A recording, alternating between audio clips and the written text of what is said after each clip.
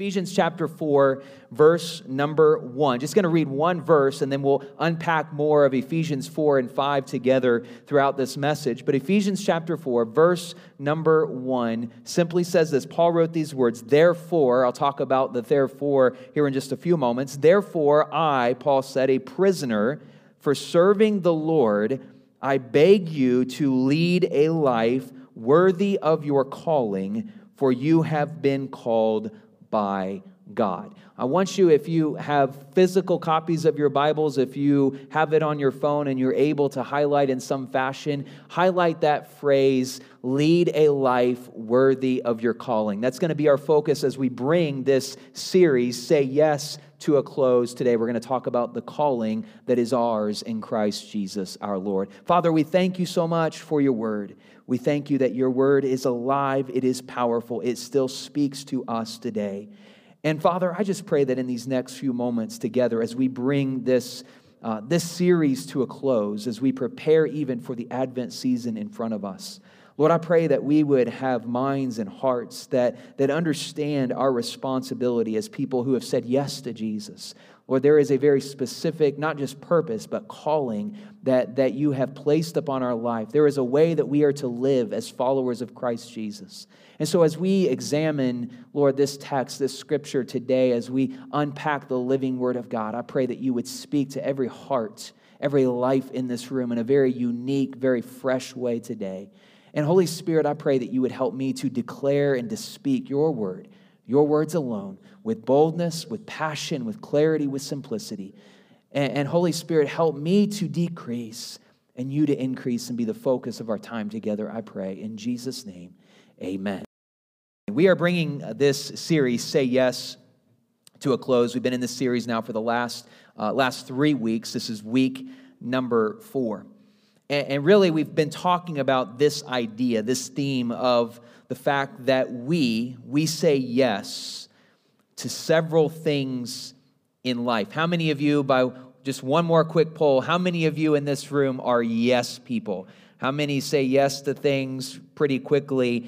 And most likely, I am thankful. I am a yes person. I am thankful for maybe a spouse that helps balance me out a little bit. And I think some of us are probably thankful for those people in our life. Now, if you're both yes people, God bless you. And but I am thankful for those in my life that maybe help balance that out a little bit. But the reality is this: we say yes to so many things in life. We say yes to another activity, to another job promotion, to another opportunity that maybe is presented before us. But here's the question that we have to really wrestle with, and that is, am I giving Christ my first yes? Scripture is very clear, Matthew 6:33, we are to seek first the kingdom of God and his righteousness, and all of these things will be added unto you. Scripture is pretty clear that we need to make certain that we give Christ our first yes, and then allow everything else to fit in where it should fit in. And here's what often happens is we say yes to a lot of things, and most often they're good things. They're not bad things. It may be yes to our family, yes to things that we're going to do together as a family, and all of those things are good. But when we say yes to all of those things first, and then somehow in the very end try to squeeze our relationship with God into our already busy schedule, what ends up happening is we leave no room for God, or we leave little room for God. We add him on to the end of the day. If I have time, if I'm awake enough, or if my schedule allows, then I'll spend time in God's presence. And we have it backwards. And this series has been all about making certain that we give Christ our first yes, say yes to him, and then allow everything else to fill in where it needs to. So our yes to Jesus, we've talked about over the last 3 weeks, our yes to Jesus, we saw, first of all, has granted us a change of status. When we say yes to Christ, we go from sinners who are condemned sinners, to sinners who are saved by grace. We go from people who are enslaved to people who are now free, because we have said yes to to Jesus. We talked about how our yes to Christ gives us better access to the presence of God. It allows us an opportunity to have access to the Father. We don't have to wait until Sunday morning at 10:30 a.m. before I can finally have access to Jesus. I can pray to Him. I can have communion and fellowship with Him at any moment, any part of my day. And because we've said yes to Christ, we have that access. And we also know that our yes to Christ gives us a renewed purpose. We looked at last week in Ephesians chapter 2, verse 10. It says, "For we are His workmanship, created in Christ Jesus for good works." And so each one of us has a unique purpose. God has gifted us. God has called us. And we talked about how our purpose as believers, as followers of Christ, is to make Christ known and is to glorify Him. And so that is our purpose. So we talked about how our yes grants us this change of status, better access to the Father, and a renewed purpose in life. Now today we're going to discover that our yes to Jesus lays out a very clear calling for every Christ follower. Now we need to understand, and I want to take just a few moments to kind of unpack this morning. We need to understand the context of this clear calling that Paul refers to in Ephesians 4, verse 1. So let me say a few things, and this is important. If you're a note taker, you may want to jot these things down. The first half of Paul's letter in the book of Ephesians, it expounds upon really the doctrinal issues at hand. Chapters 1 through 3 are very heavy in theological content. Paul's going to talk about the salvation that comes to us, that is made available to us through Christ alone. It is not anything that we do. He says that we are saved by grace through faith, not of works, lest any man should boast. And so really the first 3 chapters, Paul's going to talk about this salvation that has been granted to us because of the work of Christ, not because of anything we have done. But then we get to the second half of his letter, chapters 4 through 6, and he begins to note how these matters of theology in the first half of his letter are needing to be lived out practically in the life of the believer and in the life of a believing community. So our focus today is going to be on Ephesians chapter 4 through 6. Don't worry, I'm not going to go through exegetically every single verse in Ephesians 4 through 6. We don't have time for that. That would take really all of Advent. So I'm not going to do that. I'm just going to give you a snapshot this morning. But our focus today will be on how our salvation, achieved through God's divine work, is to be lived out. We're going to talk about the clear calling that is ours in Christ Jesus. Now, the key word that really notes the transition from these doctrinal theological instruction to the practical application that Paul is now calling us to is the word therefore. Look at what he says in Ephesians 4, verse 1. Paul says, "I therefore, a prisoner for the Lord, urge you to walk in a manner worthy of the calling to which you have been called." This word therefore speaks of everything that I've just said. Therefore, in light of everything I've just taught you, everything I just wrote about in the first 3 chapters, therefore, in light of all of this, I, Paul says, a prisoner of the Lord, I urge you now to live in a manner that is worthy of the calling to which you have been called. Now, I want you to think about this for just a moment. We have the privilege of having the Scriptures available to us in kind of a unique way. I want you to know that, first of all, when Paul wrote this letter, he didn't write it with chapter breakdowns. He didn't write it with verse breakdowns. It was just one letter that Paul wrote. So Ephesians consisted of all of the chapters, but there were no chapters written, and those were added later. But what would happen is Paul would oftentimes write letters, and then he would have somebody who would deliver those letters if he himself, in this particular case, he is in prison when he's writing, so he's not able to deliver the letter, but somebody else will deliver the letter on his behalf. And so the letter would be delivered to a church, and somebody much like this would get up and would begin to read all of Paul's letter to the church. And so I want you to keep in mind, they heard all of chapter 1, 2, and 3, and then he gets to this phrase, "Now therefore, a prisoner for the Lord," which was true because he himself was in prison.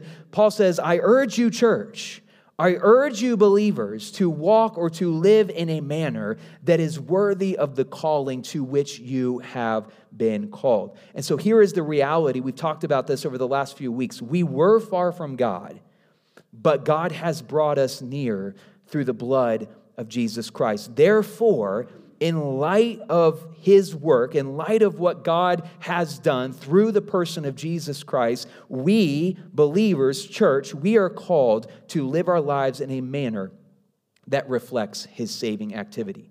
So in light of God's work, Paul is now calling everyone who has said yes to Christ to live out their calling as a Christ follower. And this calling can be summed up by three very specific exhortations from Paul to the believers in Ephesus. And what I'm doing is I'm kind of summarizing for us kind of the three or four main themes that Paul is going to address in light of their calling as people who have said yes to Jesus. The first one is this. Number one, yes people. When I say yes people, I'm talking about those who say yes to Christ, not necessarily those who can't say no to anything, but I'm talking about those who have said yes to Christ. Yes people are called to treat others in a manner that maintains the unity of the body of Christ. This is key. This is very important for us to understand. Look at Ephesians 4, beginning in verse 1. He says, walk in a manner worthy of the calling to which you have been called, with all humility and gentleness, with patience, bearing with one another in love, eager to maintain the unity of the Spirit in the bond of peace. And then Paul says there is one body, one Spirit, just as you were called to the one hope that belongs to your call, one Lord, one faith, one baptism, one God and Father of all, who is over all and through all and in all. Notice the theme of one or oneness, or this theme of unity that Paul will talk about here in Ephesians 6. Let me just make a few comments about this particular text. Number one, the body of Christ is made up of imperfect people at different places on their spiritual journey. Look at that. The body of Christ is made up of imperfect people at different places on their spiritual journey. So what I'm saying to all of us in this room is that the last time I checked, none of us in this room are perfect. And all of us in this room are at a different place on our spiritual journey. Can I get an amen on that one? Amen. Okay, all right, we agree. Okay, good. There's unity. We agree on the fact that we are all imperfect and we are all at a different place. So let me just say a few things about that. How much more, think about this, how much more would the church as a whole get along if we grasp this reality? That we are all imperfect people who have been saved by the grace of God, who are being changed and transformed daily into the image of our Lord and Savior, Jesus Christ. We know that there are some, maybe even here in this room, that are searching for truth. There are some that are possibly new to the faith altogether. And there are some who are seasoned and mature in their walk with Christ. We are all on a journey to become more and more like Christ, but we are all at a different place, and we are all people who are imperfect, and we still fall short of the glory of God. So no matter where we are on our faith journey, we are still imperfect people. We are still all a part of God's family, and yet we still fall short. Church people, and by default the church, are not perfect. Now, I know that's kind of a hard pill to chew. Don't tune me out. Don't leave as a result of that. Stay with me. All right, number two, I want you to grasp this. To maintain then a sense of unity among a diverse group of believers, it is vital that we live the Spirit-filled life among our peers and our co-laborers in the kingdom of God. Here is what Paul is doing. Paul is exhorting the believers. He is encouraging and calling them, those who have said yes to Christ, to learn to do life together, to get along and to stay unified, all for the sake of the advancement of the kingdom. Here's the reality. We know this. The enemy wants nothing more than to create disunity among the people of God. This is going to be a long statement, but I want you to grasp this here. Churches and Christian communities must be known for their gentle hearts, their humble attitude, their patient mindsets, and their forgiving spirits, because these are all qualities that reflect the person and character of Christ, and these are qualities that will allow God's people then to do life together. And when we do life together, unified, it allows us to advance and expand and multiply the kingdom of God. Now, if you're up there, if you're thinking, I'm doing pretty good, I've got 2 out of 4, I've got a gentle heart and a humble spirit, but man, I don't have that forgiving spirit or patient mindset. That's the one that I need to maybe work on a little. But the reality is those are all qualities or characteristics of what somebody who follows Christ should look like. So this is the truth that we have to wrestle with. A unified body of Christ. I want you to get this. A unified body of Christ is the most effective tool at God's disposal of reaching a lost world, which means it is also the primary target of the enemy. Yes. The enemy, Satan, knows that if he can create confusion and disunity inside the body of Christ, the very vessel by which God designed to advance his kingdom, if he can create internal strife and division and confusion, then he knows that he can begin to slow down the advancement of the kingdom of God. But we know that a unified body is the most effective tool at God's disposal. When we treat one another inside the family of God, as Christ calls us to, and unity is achieved, then great things are going to be accomplished for the kingdom of God. Now again, we are imperfect people at different places on our spiritual journey, but if we can learn to treat one another, to have a patient mindset, to have a forgiving spirit, to have a humble, gentle attitude when we relate with one another inside the body of Christ, then great things will begin to happen and God's kingdom will begin to expand. What are some of those things that will begin to occur when we have this sense of unity among the body? Number one, we will use our God-given gifts and our God-given service to edify one another, to build up the church, and be effective at accomplishing God's purposes. Listen to what Paul says, Ephesians 2, verses 11 and 12. So in verse 10, it says, we're God's workmanship, created in Christ Jesus for good works, which God prepared in advance for us to do. Verse 11, now these are the gifts Christ gave to the church, the apostles, the prophets, the evangelists, the pastors and teachers, and their responsibility is to equip God's people to do his work and do what? And build up the church, the body of Christ. So if we have this unified spirit, even as imperfect people at different places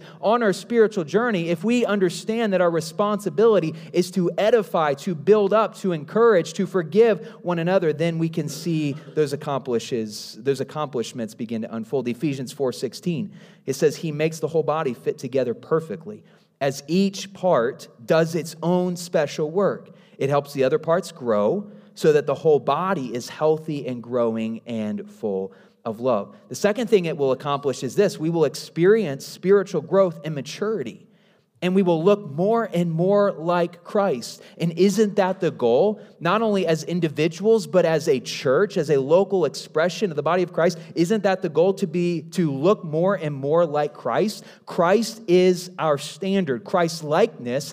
My goal is, and I don't mean this in an offensive way at all, my goal is not to look more and more like Robert. I like you, Robert. But Robert's goal is not to look more and more like me. The goal is to look more and more like Christ. Christ is our standard. And the reality is, all of us, again, we're at different places on our spiritual journey. But if we know that our objective and our goal is Christ's likeness, then when we have this sense of unity, it will create this growth in the body of Christ. And it will create a maturity and allow us to look more and more like him. Ephesians 4:13, Paul says this will continue until we all come to such a unity in our faith and knowledge of God's Son, that we will be mature in the Lord, measuring up to the full and complete standard of whom? Christ. Christ is the standard. We need to look more and more like him. It's not about comparing myself to the person on my left or to my right or to your pastor or to some other leader. We need to compare ourselves to the perfect Son of God, the perfect human, and that is Jesus Christ. We will not be easily influenced. Number 3, we will not be easily influenced if there is a sense of unity among us by the lies of our culture or the trickery of the enemy to adopt every new teaching under the sun. But instead, we will be grounded in the truth and will proclaim this truth in love and with much grace. Look at what Paul says, Ephesians 4, verses 14 and 15. Then we will no longer be immature like children.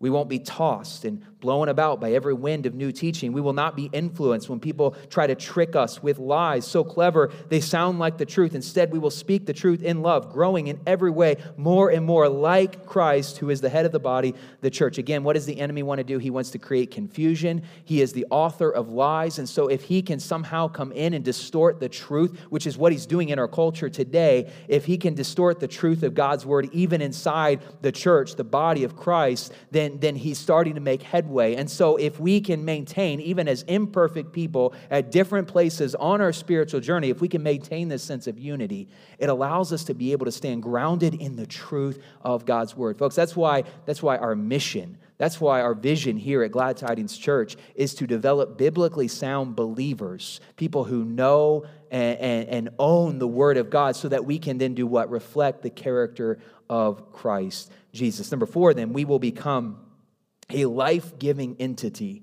If we are unified as a body, we will become a life-giving entity that will experience incredible growth and will be the catalyst for transformation in our community. If we can be unified, remember, the unified body of Christ is the primary tool at God's disposal to advance and expand the kingdom of God. If we can be unified, imagine what God can do through a unified. I mean, he can work, and he does work through disunity, but imagine what he can do as he works through a unified body of Christ to advance and expand his kingdom. If we can't treat one another in a godly manner inside the church, how will we be effective at reaching a lost world for Christ? So when we say yes to Christ, yes people are those who are called to treat others in a manner that maintains the unity of the body of Christ. Number 2, yes people, those who have said yes to Christ, are people who learn to put off the old self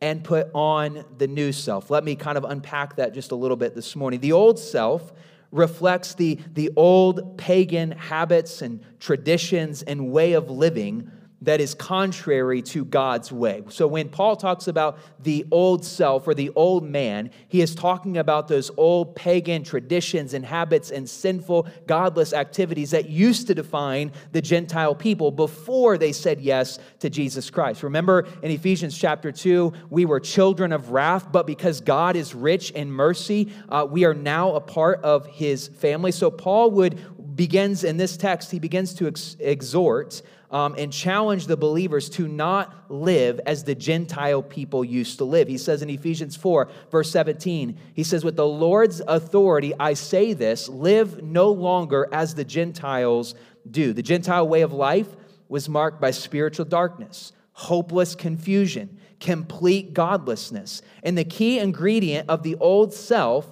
was all about living life to please self and satisfy our own desires instead of living life to please God and satisfy him.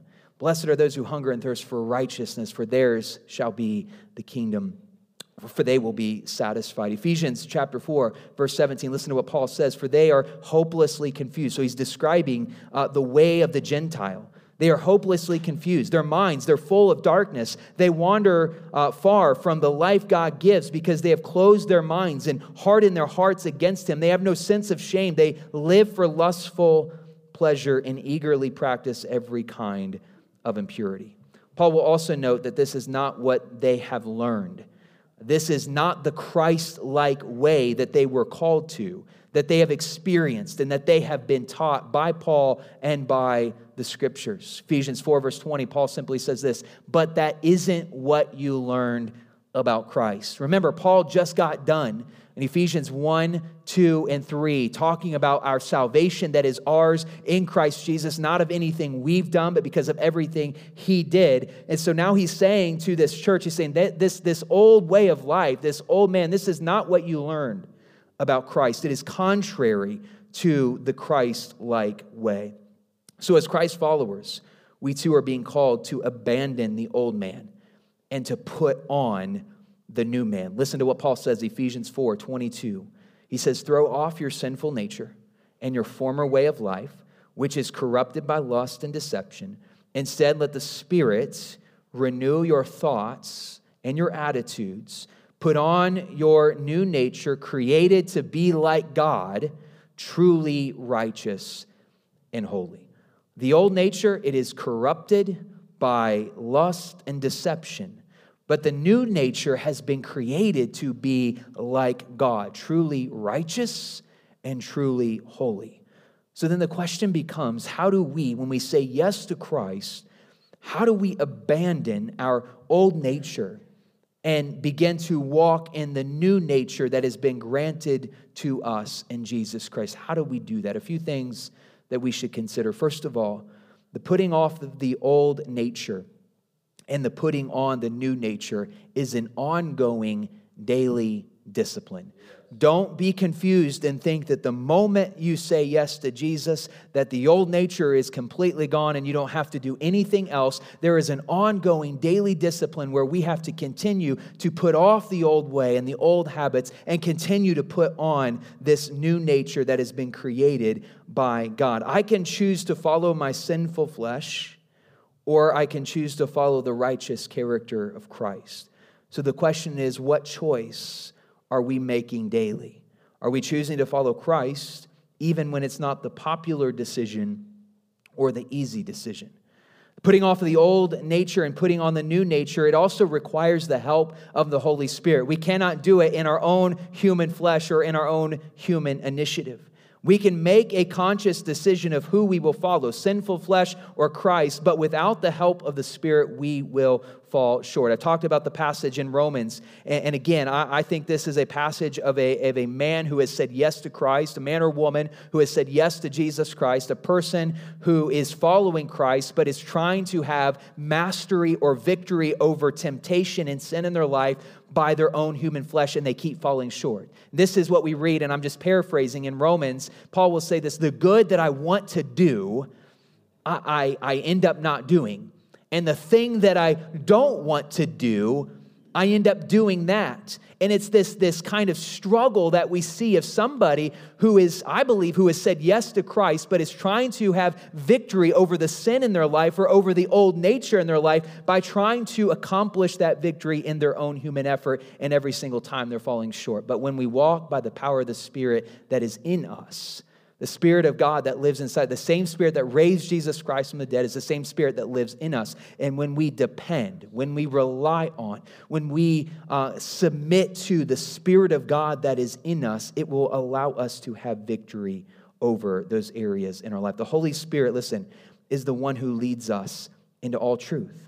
So if we submit to the Holy Spirit, then He will lead us down paths of righteousness. The Holy Spirit is the one who convicts us when we are steeped in sin, and He's also the one who cleanses us when we are being renewed in Christ. So if we submit to the work of the Spirit in us, He will convict us of sin, but He will also cleanse us to become more like Christ. The Holy Spirit is also the one who sanctifies us, or simply makes us holy. That's just simply the process of becoming what God has already declared us to be. The moment we said yes to Christ, we are declared righteous, but now there is this ongoing process. There is this work that must take place, this cleansing that must take place, where we throw off the old self and put on the new self, where we are being daily conformed to the image of Christ. In that process of becoming holy, or becoming what Christ has declared us to be and transform us, that process is helped by the Holy Spirit. He is the one who sanctifies us, and He is the one who transforms us into the image of Christ. So when we submit to the work of the Spirit who lives in us, then transformation will happen, and God will begin to work in our lives. Listen to what Paul says, 2 Corinthians 3:18. So all of us who have had that veil removed can see and reflect the glory of the Lord.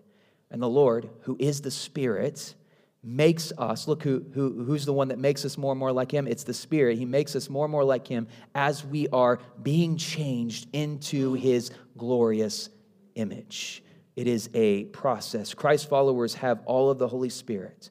But the question we have to wrestle with is, are we relying on the Holy Spirit to help us put off the old nature and put on the new nature? If you try to do this in your own flesh, you will continue to miss the mark. So we must rely on the power of the Holy Spirit that resides in us. The third way of putting off the old and putting on the new, Putting off the old nature and putting on of the new nature can only be accomplished when we know what the new nature looks like. I need to know what I'm striving to look like. What is the objective? The objective is Christ-likeness. It's to look more and more like Jesus. God's word reveals to me what Christ-likeness looks like, truly righteous and holy, as he says in chapter 4, verse 24. Remember last week we talked about how our purpose as believers in Christ, our purpose is to make Christ known by reflecting his character. Well, how do we reflect his character if we don't spend time in his word? Because we can't reflect something that we don't know what we're trying to reflect. And so we need to know what the objective is. We need to know what Christ-likeness looks like. A gentle heart, a humble attitude, a forgiving spirit, a patient mindset. Those are all characteristics of our Father in heaven. And then we need to maybe do what David did and pray this prayer. It's a dangerous prayer, but we should pray it often. Lord, search me.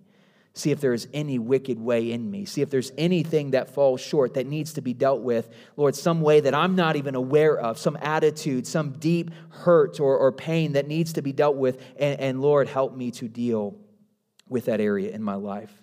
And then the fruit of our life will determine if we are putting on this new nature. Number 4, the putting off of the old nature, putting on the new nature, it will impact all areas of our life. When we put on, or when we put off the old and we put on the new, all areas of our life will be impacted. Our speech will change, our attitude will change, and our behavior will change. Notice what Paul says. If you still have your Bibles open, it will not be up on the screen, but I want to read chapter 4, verses 25 through 32 to you, and I want you to see the change that occurs.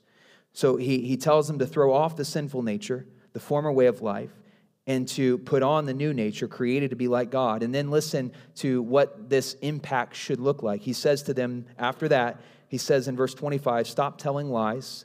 Let us tell our neighbors the truth, for we are all parts of the same body. And don't sin by letting anger control you. Don't let the sun go down while you're still angry, for anger gives a foothold to the devil. If you are a thief, quit stealing. Instead, use your hands for good, hard work, and then give generously to others in need. Don't use foul or abusive language. Let everything you say be good and helpful so that your words will be an encouragement to those who hear them. Do not bring sorrow to God's Holy Spirit by the way you live. Remember, he has identified you as his own, guaranteeing that you will be saved on the day of redemption. Get rid of all bitterness, rage, anger, harsh words, and slander, as well as all types of evil behavior. Instead, be kind to each other, tenderhearted, forgiving one another, just as God, through Christ, has forgiven you. When we put off the old and put on the new, it impacts every area of our life. It will affect our speech. It will affect our behavior. It will affect our attitude. Now, there might still be remnants of the old life hanging on, whether it be anger or forgiveness or whatever it is, and those are areas that will continue to be dealt with as we submit to the Holy Spirit who lives in us. And we don't want any part of the old life hanging on because it distorts the image of Jesus Christ. What is the objective? The objective is to look more and more like Christ. And so every single day I pray and hope, every single day as he is transforming me from glory to glory so that I would look more like the image and the character of Jesus Christ. I pray and hope that my attitude yesterday is a little bit better than it was today as I submit to the work of the Spirit. I pray that my speech and my behavior looks a little bit more like Christ tomorrow than it does today. And it is a process, and we are all at a different place on that spiritual journey. But as we submit to the work of the Lord in us, he will begin to change us, renew us, transform us so that we can better reflect his character. And listen to what happens. When we better reflect the character of Christ, then we are fulfilling our calling and our objective to make Christ known. Through our life, through our actions, through our behavior, through our speech, we are revealing Christ. And if we are looking more and more like him, then Christ will be realized through our life. Finally, number 3, yes, people, they learn to imitate God in all they do. Listen to what Paul says, Ephesians 5, verse 1. Imitate God, therefore, in everything you do, because you are his dear children. So the question is this: are we striving to model and imitate the people around us, or are we striving to look and live more and more like Christ? Remember, Christ is our standard. He is the standard of perfection. Imitating Christ means that we are to live a life of sacrificial love, perfect love for God and perfect love for others. Listen to what Paul says, Ephesians 5:2. Live a life filled with love, following the example of Christ. He loved us and offered himself as a sacrifice for us, a pleasing aroma to God. 1 John 3:16, John writes, we know what real love is Because Jesus gave up his life for us, so we also ought to give up our lives for our brothers and sisters. Imitating Christ means we are to live a life of complete gratitude toward God and learn to please him in every area of our life. Those who lust after more of the things of this world have not learned to be grateful for what they have in Christ Jesus. Look at Ephesians chapter 5 again. If you have your Bibles open, look at verse 3. It says, "Let there be no sexual immorality, impurity, or greed among you. Such sins have no place among God's people. Obscene stories, foolish talk, and coarse jokes, these are not for you. Instead, let there be thankfulness to God. You can be sure that no immoral, impure, or greedy person will inherit the kingdom of Christ and of God, for a greedy person is an idolater, worshiping the things of this world." And so we need to learn to be grateful and thankful for what is ours in Christ. And what is ours in Christ? Paul talked about it in Ephesians chapter 1 and 2 and 3. He talked about how we have been blessed with every spiritual blessing in the heavenly realms in chapter 1, verse 3. We have received an inheritance that is from God, Ephesians 1:11. We have been given the Holy Spirit as a guarantee of the more that he has in store for us, Ephesians 1, verse 14. We've been granted, we talked about this, a change of status. We're no longer condemned sinners. We are sinners saved by grace. We're no longer dead, but we are spiritually alive. We're no longer enslaved, but we are set free in Christ. We have access to God. We have a renewed purpose, and we must learn to be grateful for what we have in Christ Jesus. Number 2, we must learn to live our lives to do only that which pleases the Lord. Look at Ephesians 5, verses 10 through 11. Carefully determine, Paul says, what pleases the Lord. Take no part in worthless deeds of evil and darkness. Instead, expose them. Be careful how you live. Don't live like fools, but like those who are wise. Make the most of every opportunity in these evil days. We should evaluate our way of living and ask ourselves this question: is my life, my speech, my actions pleasing to God, or are they despicable to him? We are to imitate God in every aspect of our life. And so we have to evaluate our life and ask, is my speech pleasing to him? Is my behavior pleasing to God the Father? Is my interactions and my actions with others pleasing to him, or is it despicable? Our aim, listen, should always be to please Christ, so that when we stand before him, one day we hear the words, "Well done, thy good and faithful servant." Our motivation to please Christ, though, must be out of love for him and obedience to his word. And finally, number 3, we must learn to give thanks to God for everything. Would you stand with me this morning? Don't tune me out just yet. Worship team's going to come. Listen to what Paul says, chapter 5, verse 20. He says, "And give thanks for everything to God the Father in the name of our Lord Jesus Christ." That was our opening call to worship this morning. But in light of what Paul says in Ephesians 4 and also in Ephesians 5, here's the question that we must wrestle with. Is gratitude our natural response to the person and presence of Jesus Christ? Is gratitude my natural response? Thankfulness for what is ours. We have an inheritance that has been given to us in Christ Jesus. We have a status change. We have a renewed purpose. We have better access. All that belongs to us in Christ. And so our response, is our response that of gratitude? Or are we responding in a manner that is to please self and to satisfy our own desires?